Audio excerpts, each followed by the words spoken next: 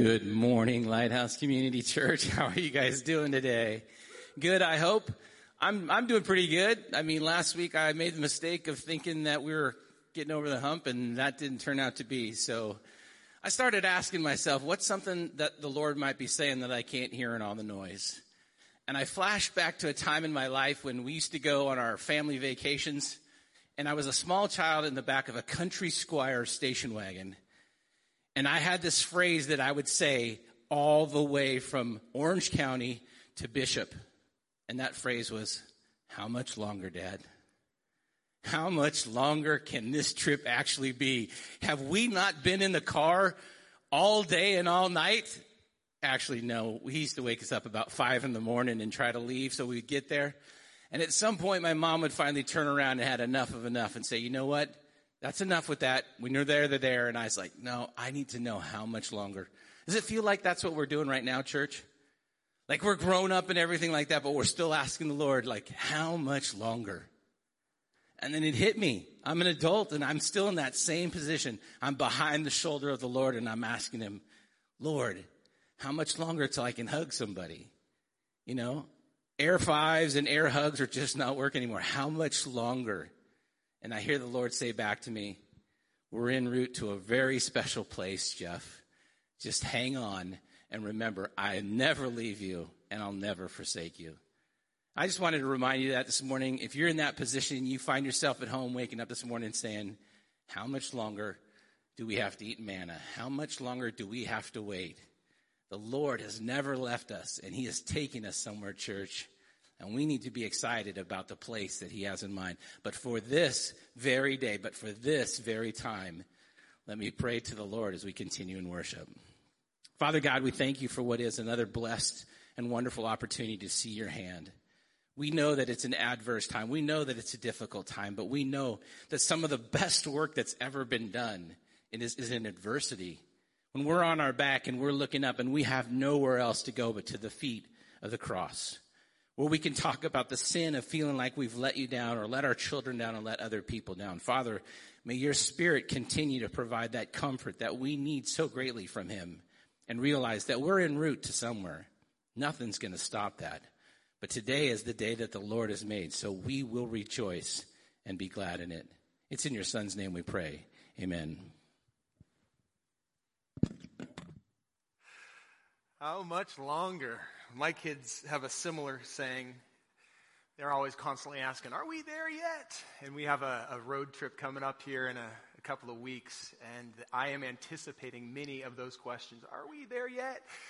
And yet, you know, one of the things is, as you were sharing that, Jeff, one of the things that really resonates for me is the reminder that even in the midst of that, oftentimes it's the journey that is the part. As a parent now, as I'm taking my kids on this, it's the journey of being together in the car. It's the things we get to see along the way, the unexpected.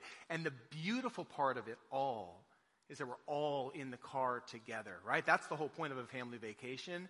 And I forget that because right now it kind of feels at times for all of us that we are in it by ourselves. We're isolated in our homes. God feels distant. Our community, our church community. I mean, we're scattered all over Orange County right now and even all over the world. And if you're joining us from outside of Orange County, I just want to say thank you so much for joining us today, either from YouTube or Facebook Live. We're trying this for the first time. Hopefully it's working out. But we are not there yet. And yet, God is right here with us. Every step of the way, he hasn't left us for a moment. And if you're just joining us, maybe this is the first time that you have had the opportunity to tune in with us here at Lighthouse. We are slowly walking through the book of Acts. We're learning from the early church as they grappled with being in a place that they didn't anticipate being, kind of feeling out of their element. We're in Acts chapter 19, so if you have a Bible, I encourage you to grab it. Turn with me to Acts chapter 19. And we're not studying the book of Acts because the early church did everything right. It's not like they had a monopoly on the right answers and we're just trying to somehow do what they did. The reason that we're studying Acts is because they found themselves in a very similar position to what we find ourselves in. They were out of their element, in over their head, in a place, in a country, and a space where people around them did not bend a knee to Jesus Christ. And yet they were armed with the gospel, the Holy Spirit in their hearts, and a willingness for God to use them. And with that willingness and the gospel and the Holy Spirit's enablement, they radically changed the world, and we're a living testament to that. And so as we find ourselves in the midst of a world that's gone crazy, where people are hurting left and right, we ourselves are hurting, we are just kind of saying, how can we learn from their example so that we can affect change in our culture, so that we can live as ambassadors of hope and reconciliation into our spheres of influence? And so today we're going to continue to follow one person in particular, a guy named Paul, who was one of the most prolific missionaries for the gospel that's ever lived. And this was a man who lived in opposition to the gospel initially, right? He was trying to stamp out the early church because he felt like they had missed the mark, that they had a misunderstanding of who God was until he met Jesus.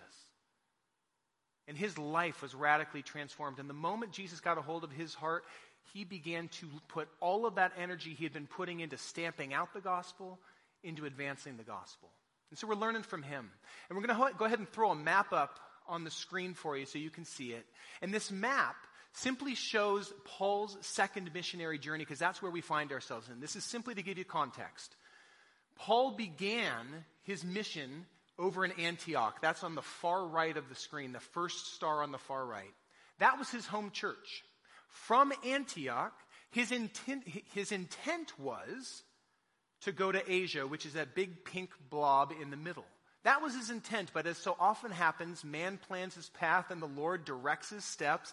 God had something different planned for Paul. So even though he set out to go into Asia and to share the gospel in that area, God actually led him up to the top left area, Macedonia.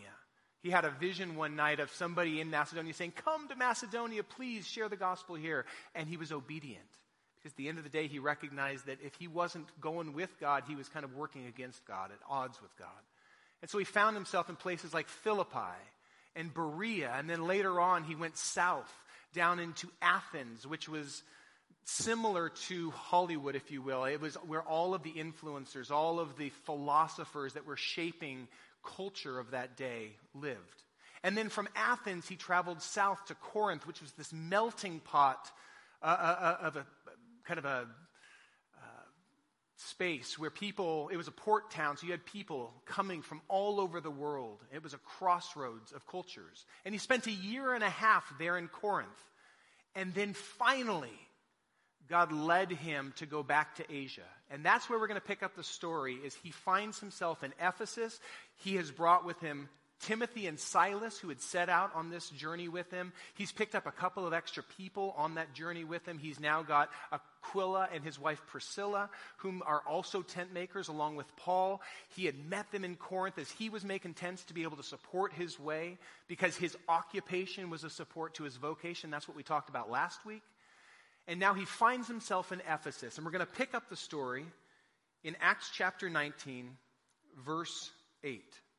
We read, Paul entered the synagogue and spoke boldly there for 3 months, arguing persuasively about the kingdom of God. The kingdom of God is just a short way of saying the space where God's sovereign will is carried out. It's that place where God's will is being done even in the midst of the world. And so the kingdom of God is wherever his will is being done. And so that means that if we allow the will of God to be done in our own hearts, the kingdom of God starts here, and then it spills over into our family and into our neighborhood or in our workplace, right? If we let God's will be done in our workplace, the kingdom of God has come crashing into there as well. And so Paul begins in the synagogue. And the reason he did this is because this was just the lowest hanging fruit. Remember, Jesus was the long-awaited Messiah, God's anointed Redeemer. And so who better to begin to share the good news that the Messiah has come than with Jews who have been anticipating the coming of the Messiah? That's why he always began there. But, as so often happens, he would receive pushback typically from the Jewish leadership, because the description of the Messiah as a crucified carpenter raised from the dead, the fact that he was suggesting that the Messiah had come to throw off the yoke of slavery to sin and death, as opposed to the yoke of Rome as the occupying force, that was always anathema as well. And so they typically rejected his suggestions and began to stir up trouble. And that's exactly what we see happening here. In verse 9 we read, some of those Jews became obstinate. They refused to believe and they publicly maligned the way. Remember, Jesus was the way, the truth, and the life. So the early church began to become known as the way. So Paul left them. He took the disciples with him, and he had discussions daily in the lecture hall of Tyrannus. We don't know exactly who Tyrannus was. He was probably a Gentile philosopher who had a school where he would teach people. He would teach them rhetoric, which is, how to speak, how to write. He would teach them philosophy. But for a few hours every day, Paul rented that place, and he basically held a life group. Right? This was a space for anybody who had a desire to hear about the good news, to grapple with these questions, to ask their questions from somebody, from Paul. They would come and they would interact. And we read that he did this for 2 years. And the effect of it is pretty profound. Read verse 10 here with me. This went on for 2 years so that all the Jews and the Greeks who lived in the province of Asia heard the word of the Lord. Now keep in mind that Paul has never left Ephesus. He has stayed there doing the same thing day in and day out. He would simply have conversations with the people God brought across his path. Maybe it was people from the marketplace that he invited in because he was making tents to help support himself. He met other people. Maybe it was friends that were bringing them and saying, hey, my friend wants to hear about Jesus. And they found themselves in this lecture hall turned into a life group space. And for 2 years, he invested in people. And as people came in, they heard the good news. They embraced Jesus as their Lord and Savior. And then they went back to their homes in other places around Asia. To the point where after 2 years, everybody's heard the gospel. Now, that doesn't mean that everybody has embraced the gospel. Everybody hasn't embraced Jesus as their Lord and Savior. But at least they have heard the gospel. And this is something that theologians refer to as cultural acupuncture. And it's something that Paul did expertly. It's something that really helped the gospel advance. And this is what they mean by it. In regular acupuncture, it's a recognition that our body has nerve centers, right? We have nerves that run throughout our body that affect our muscles and affect our breathing and everything else. And those nerves are really important to regulating how our body operates. And there are nerve centers that if you're having an issue in a certain area and you put a pin in it, it will affect change in that whole area. Cultural acupuncture works the same way. Paul couldn't possibly have gone to every single village and hamlet in Asia. It would have taken him multiple lifetimes. So instead what he does is he goes to one of the nerve centers. Philippi, Athens, Corinth, and now Ephesus. He goes to one of these cultural nerve centers and he invests himself there. And as he does so, the good news begins to spread into the whole region. I was beginning to think this week, well, what are some of the nerve centers of our culture? What are the places that we can begin to affect change on a much larger level by simply investing ourselves into it? And a very obvious one would be Hollywood, right? I mean, Hollywood is a small geographical region that affects great influence on our whole world. And there are some Christ followers who've begun to realize, you know what? I may not necessarily be, called to work in a church building. I may not necessarily even be called to be a missionary across seas, but I can tell stories. And I'm going to begin to use my ability to tell stories, write stories, cinema, even short blips on YouTube and other things like that to begin to affect change. And we're seeing a huge impact of that. Another area that is obviously very impactful would be Washington, D.C., right? There are some Christ followers who have felt called to minister to those who are making massive decisions there or in Sacramento. And our leadership needs prayer. And our leadership of our country and of our state and of our local levels need, some spiritual investment. But there are also some who are saying, if I want to affect change here in my culture, in my city, I need to run for city council. And I'm grateful for those who have answered that call. That is a form of cultural acupuncture. Another form of it I see that is radically impactful, not just, geographically, but through time, would be teachers. Those of you who are investing in the next generation of walking alongside children who will one day be in charge of our state and in charge of our country, you cannot begin to overestimate the impact you teachers are having. And I know that this next year and the end of this last year looks very different from what you've anticipated, and we are grateful for the investment you're making. But that also goes for you parents who are raising your children, and you grandparents who are investing into your grandchildren. And those of you who have just wrapped your arms around other hurting kids and other hurting families and saying, you know what, I'm going to lean in and invest in you. That's cultural acupuncture, and it makes a massive difference. And we could add to this, those of you who are in the marketplace, and whether it's working or as a business owner, and the influence that you can have in your spheres of influence. And then finally, I just look at the way that God has supernaturally placed us in our neighborhoods, in our spheres of influence. And he said, lean in here. These are the people I've placed around you. Be an ambassador of hope to them. And so this morning, we want to begin by just recognizing that God used Paul to effect radical change, well beyond where he was geographically, but it began by simply being present and intentional with the people that he'd placed around him, with his sphere of influence. We'll continue, though, because God was also active and busy in helping Paul continue to advance the gospel. We read in verse 11, God did extraordinary miracles through Paul, so that even handkerchiefs and aprons that had touched him were taken to the sick, and their illnesses were cured, and the evil spirits left them. Now, this is an interesting passage because it can seem on the outset to be an affirmation of this idea that trinkets and other things that have touched somebody can be used to heal people, right? In fact, when my wife just underwent surgery, somebody from our church brought her a prayer quilt. And the quilt itself was wonderful, but it had these little tassels on it that you were to tie as you were praying over her. And people, before we ever even got the quilt for my wife, people had already tied it. It was a beautiful, tangible item that has been used to remind us to pray. And she sleeps with it on our bed every night, and I'm so grateful for that. But I want to remember the fact that she's not healed by that quilt.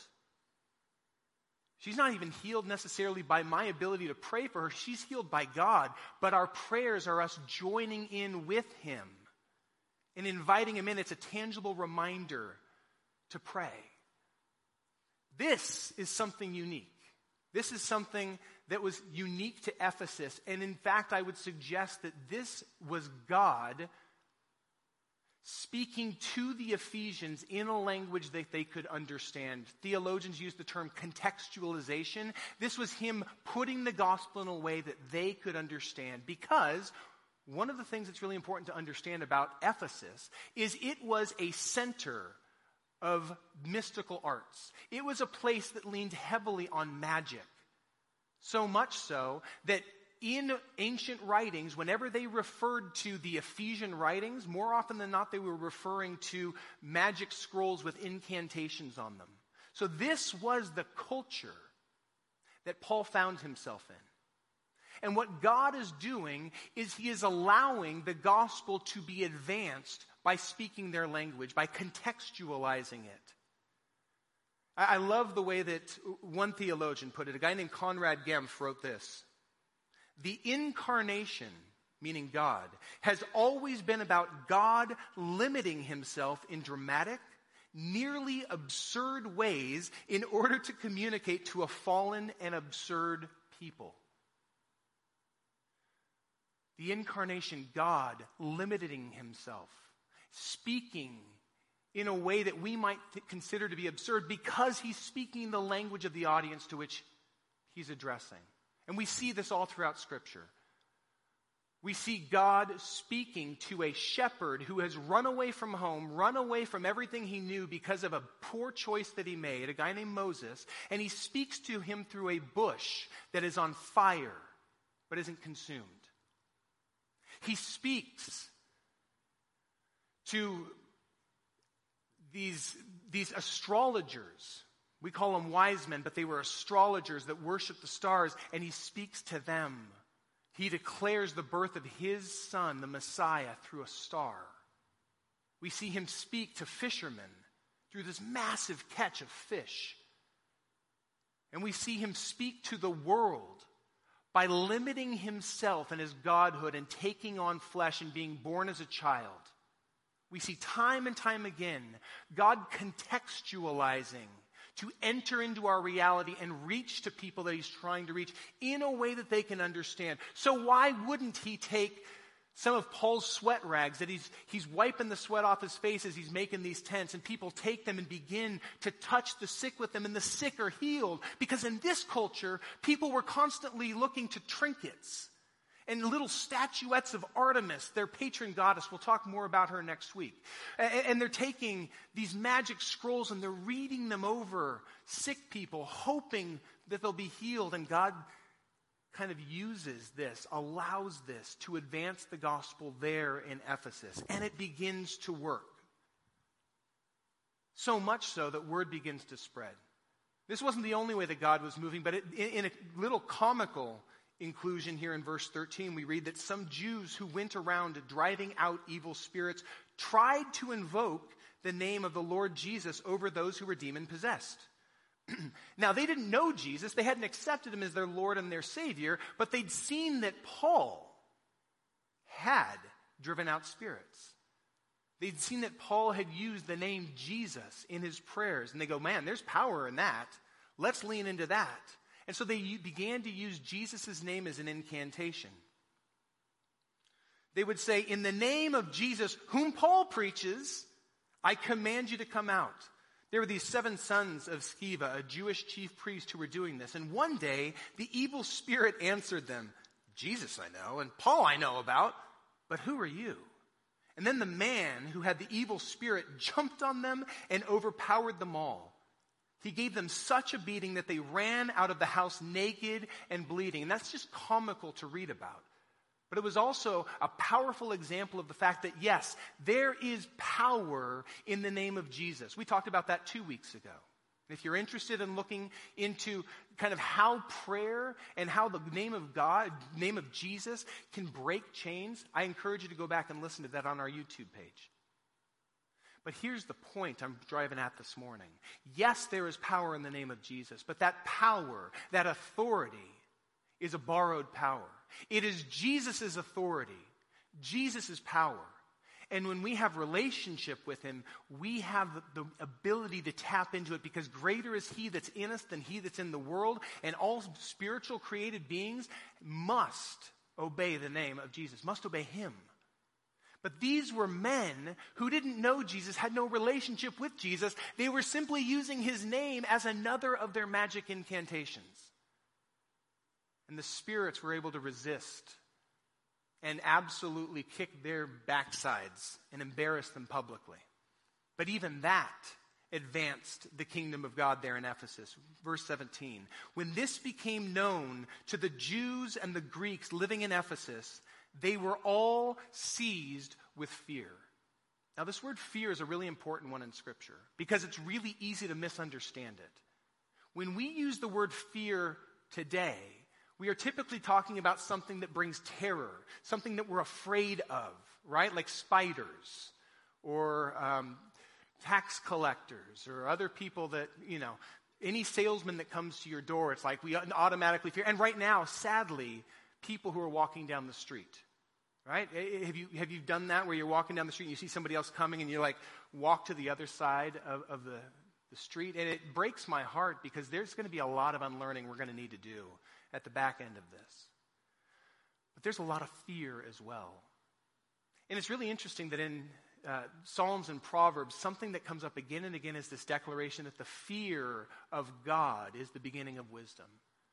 But we're not talking about a terror of God as if he's some, divine judge with a lightning bolt just ready to strike us down the moment we do something wrong.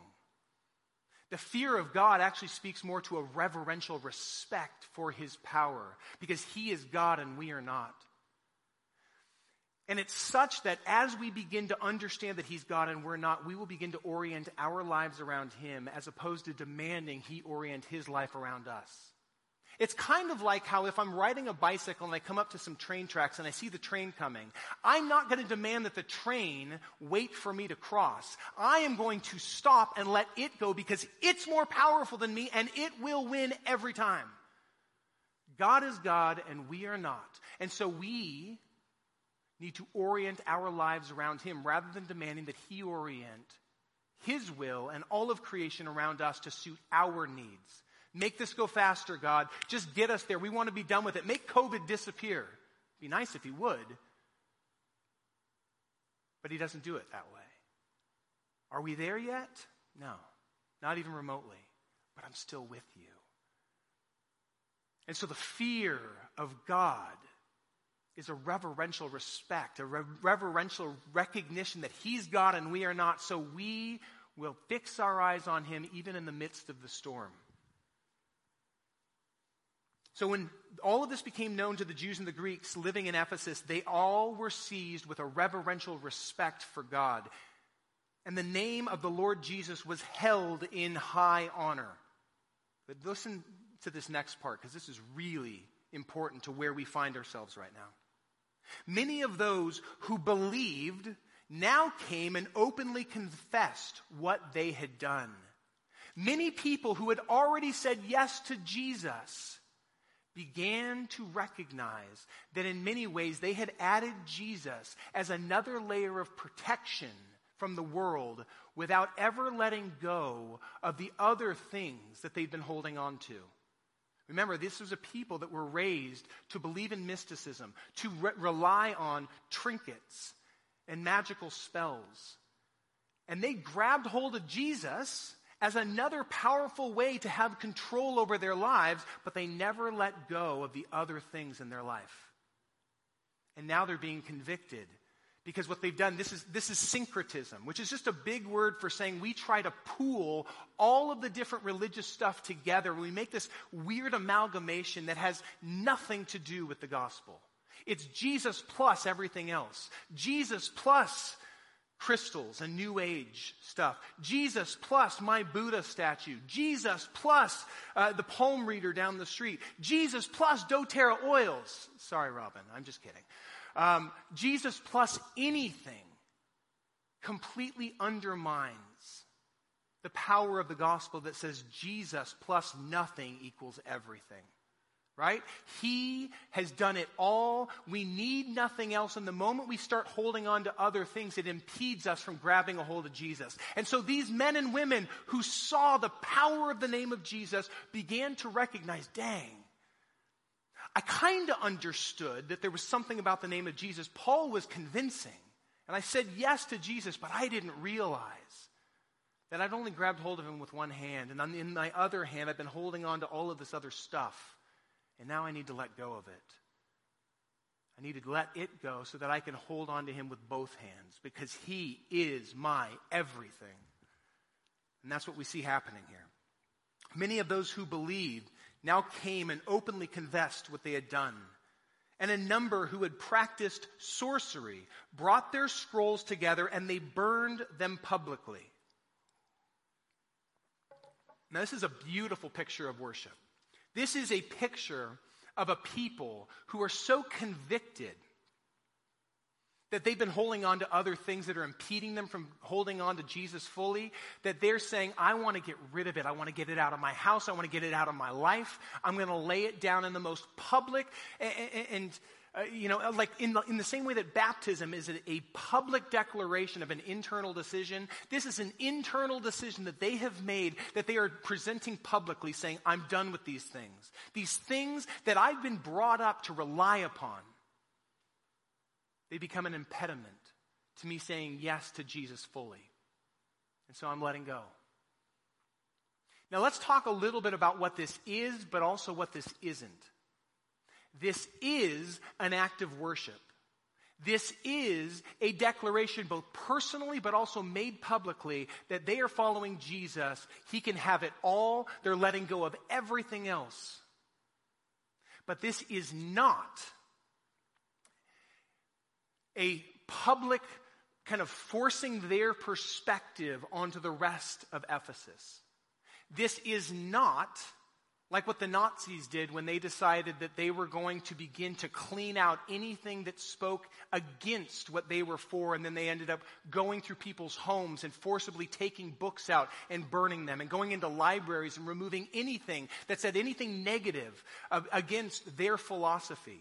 That is not this. It's not even what we see currently happening a couple of weeks ago with statues being toppled by angry people because they feel like this is not an appropriate response.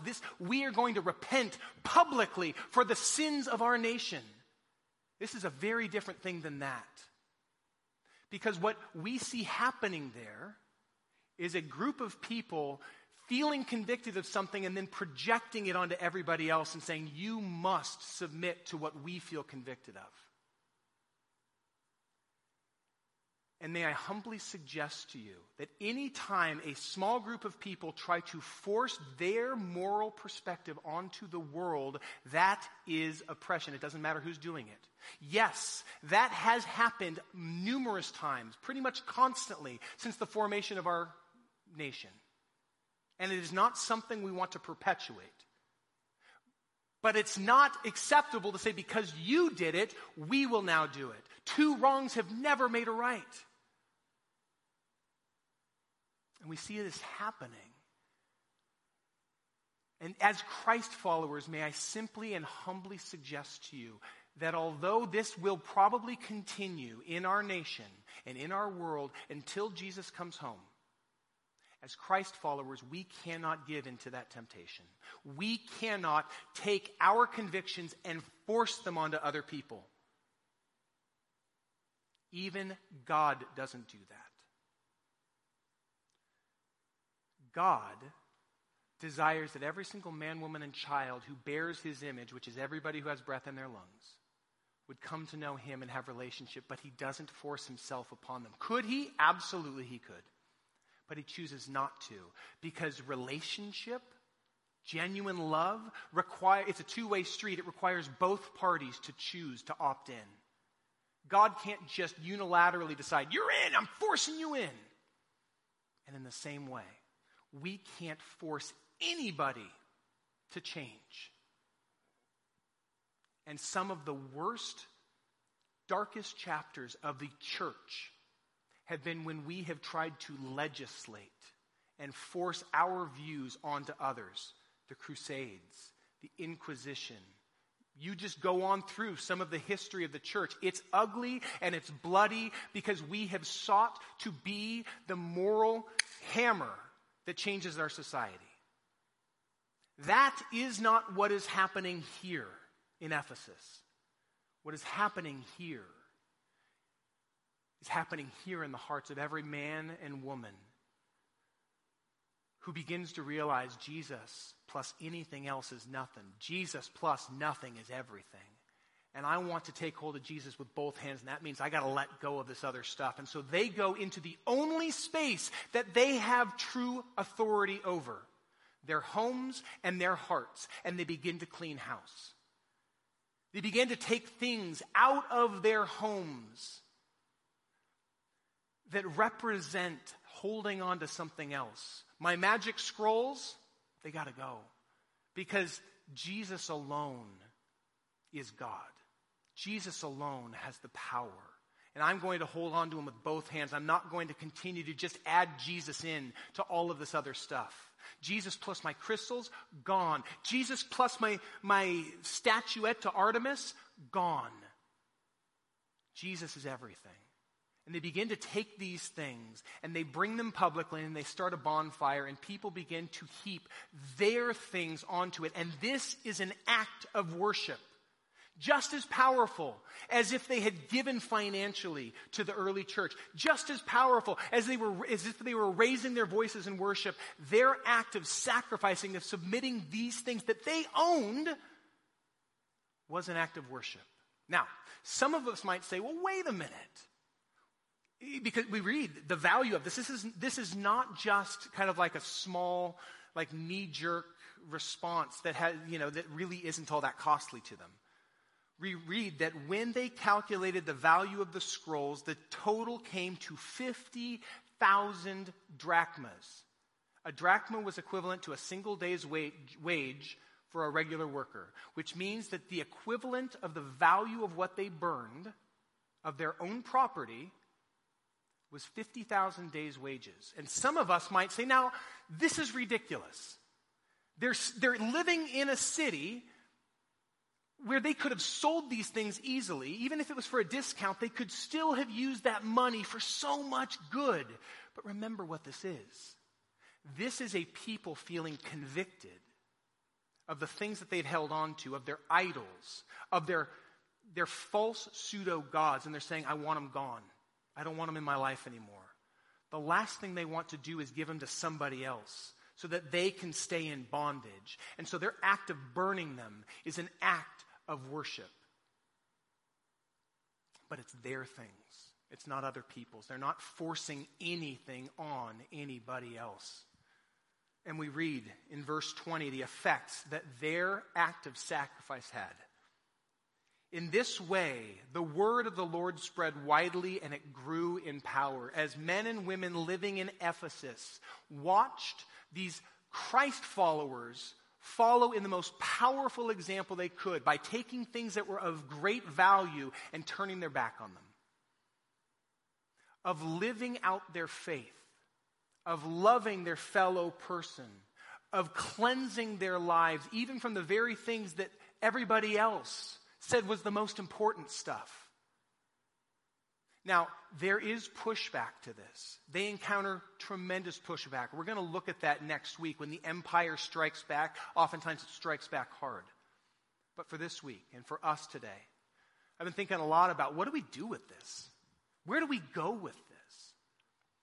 And I can't help but feel like our mindset is often external, right? Our typical human response when we see that the world is broken, and the world is broken, and it takes something like what we're experiencing right now, where all of the foundations around us are being shaken, where the foundation of our Constitution and all of our freedoms as a free country are being shaken in some ways. And our finances and all of the money that we've accumulated and all of our savings and all that kind of stuff is being shaken right now. And all of the ways that we just feel comfortable in life, our own health and our safety and all of those things are being shaken. And when everything is shaken, our tendency is to try to find something that cannot be shaken.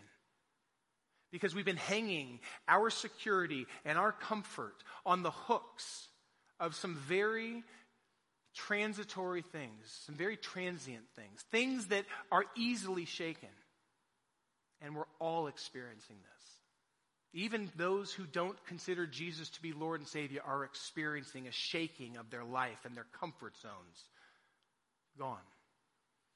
And in the midst of that, our desire would be that everybody would hear the good news. That's my desire. My prayer is that every single person that hears this, if you're listening on Facebook or YouTube, my desire is that you would know that God loves you and He alone cannot be shaken. We know this isn't taking Him by surprise. It's taking all of us by surprise. We're all wondering, how much longer? Are we there yet? Can you just make this all go away? This isn't taking God by surprise. He knows the end from the beginning, and thankfully we know how this is going to end. We know that Jesus is going to win, and even COVID doesn't get the last word. He does. That's the promise of the cross.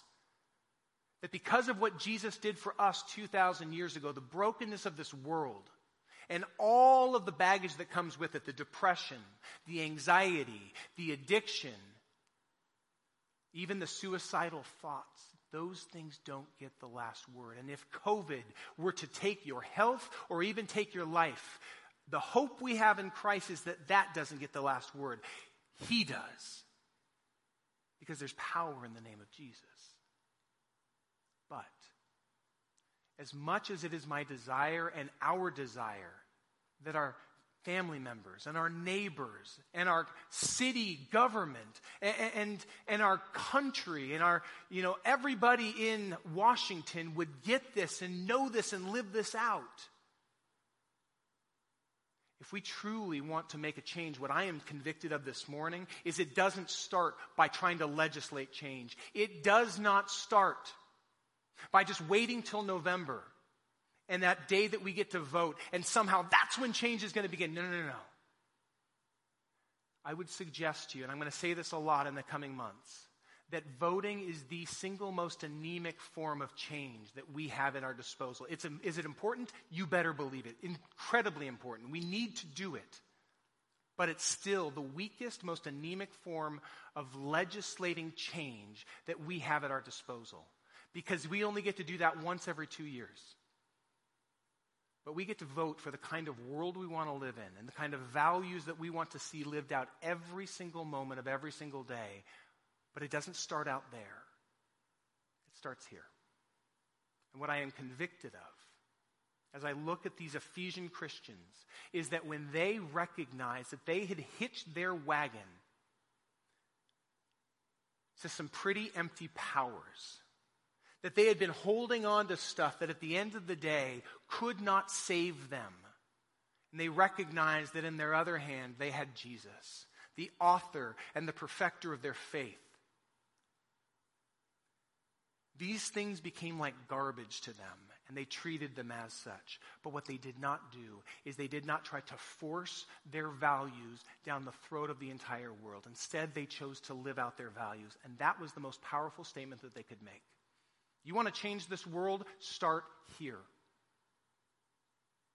You want to see real change? Stop focusing on the specks in the eyes of everybody around you. Yes, everybody's got specks. Everybody's got some pretty big specks, but we got logs in our own eye. You start here. You start by addressing the log in your eye. You start by praying the prayer of David. I'm going to read this. This is from Psalm 139. This is my prayer for us, but this is my prayer for me. It's one I prayed this morning. It's one I'm going to keep praying. Search me, God, and know my heart. Test me and know my anxious thoughts. See if there is any offensive way in me. See if there's anything that I've been holding on to in this world to give me comfort. Anything I've been reaching out to for my solace, for my thinking that I somehow can control my life and my children's lives and my wife's life. If I could just hold on to that. Show me if there's anything I've been holding on to and lead me in the way everlasting. That's my prayer for us. That we would be the kind of people who are willing to allow God to shine the light of His truth into our hearts and expose our own brokenness.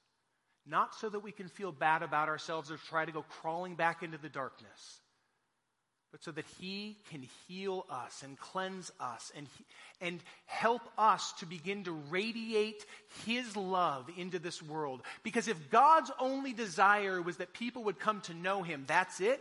He would just zap us into heaven the moment that we give our hearts to Him, but He doesn't. Because when He redeems us and restores us and calls us His own, He then turns us back around and points us back to the world and says, now go reflect my heart. This is what I created you to do in the beginning.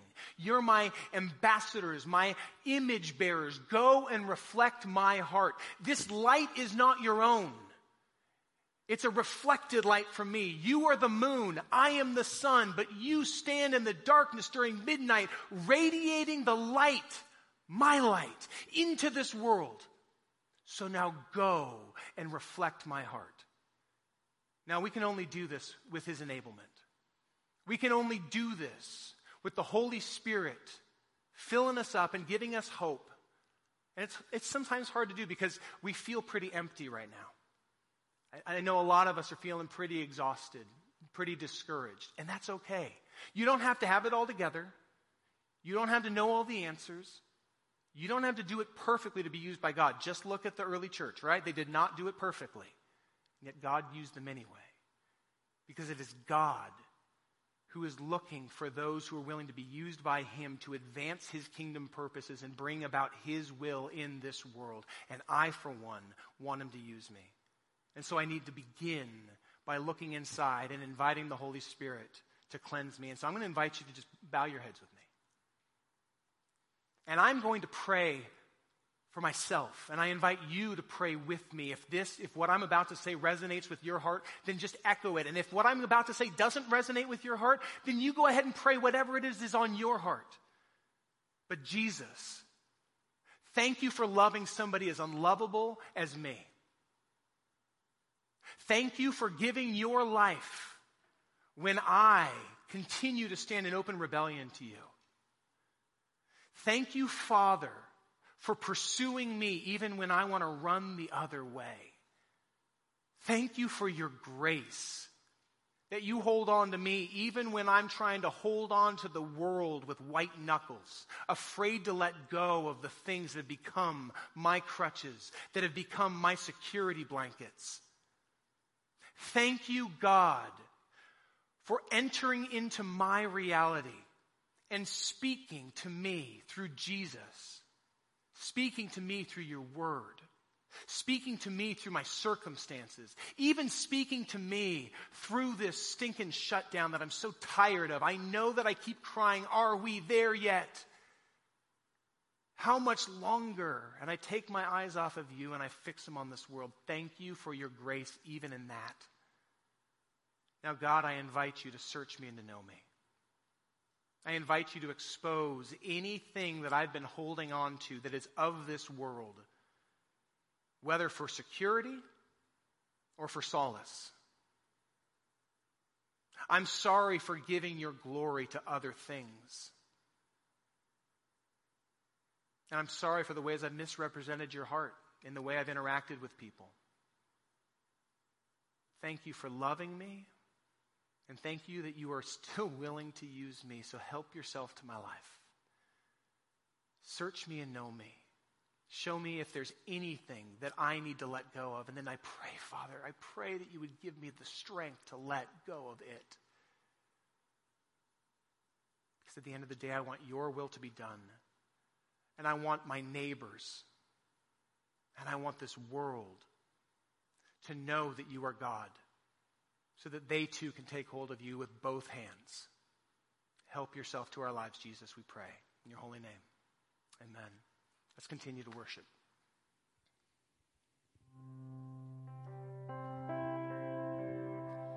You were the Word at the beginning, one with God the Lord Most High.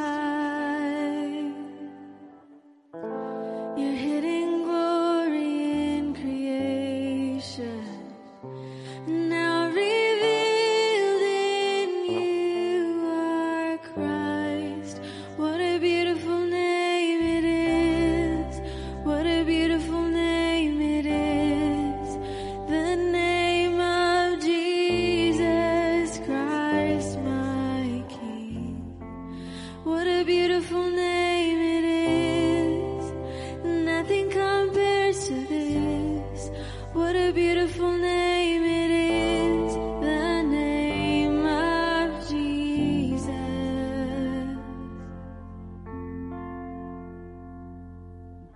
You didn't want heaven without us. So Jesus, you brought heaven down. My sin was great, your love was greater.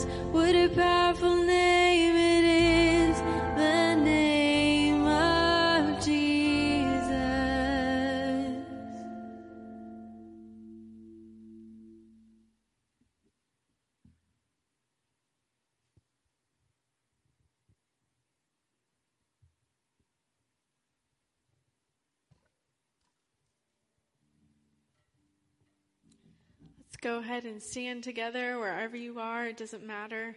Let's go ahead and stand and sing this song together.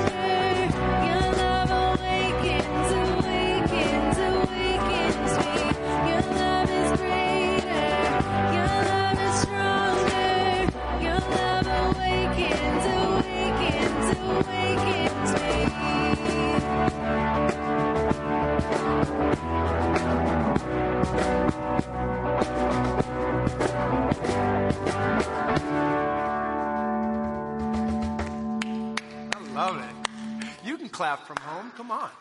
Hey, you know, I know that there's been a lot of talk about worship. And right now, it feels so good to get to worship, even with just a couple of people in here, knowing that you're worshiping from home. But our worship doesn't stop simply because this music stops. Now we get to worship through the way that we live. And I was just thinking as we were worshiping, what are some ways we can respond tangibly this week? One way would be simply to say, God, I invite you to take a look at my life, and I want to look at it with you. Holy Spirit, show me what I need to see. Search me and know me. Go to Psalm 139. The last two verses of it are that prayer. Search me and know me, O God. Know my innermost thoughts. Show me if there's anything that is out of alignment with you. Any way that I'm holding on to the world, and lead me in the way everlasting. That's one response. Another response would be simply to pour out your heart to God. And we want to join you in that. If you have any prayer requests, we want to join you in praying. We pray throughout the week for them. Just email them to pastor@lighthousecommunity.com, and we will join you in lifting those things up. If you want to respond financially as a way of saying, God, I put all of my trust in you, not in my bank account. Or God, you've been good to me, and I just simply want to respond as a way of saying thanks. You can go to lighthousecommunity.com, and there's a way to give directly through there. But finally, let us worship him through the way we love, through the way we reflect his heart into this world. That's why we live. That is what he made us to do. So now let's join him in filling this dark, dark, hurting world with light. Jesus, help yourself to our lives. Would you give us the eyes to recognize those who are hurting around us? Would you just prompt us to reach out to people we haven't seen in a while? Would you use us as extensions of your arms reaching to the hurting? And would you give us the words? Would you help our lives to reflect your heart even when we don't use words, just through the way we live? We pray these things, Jesus, in your holy name. Amen. Have a wonderful week.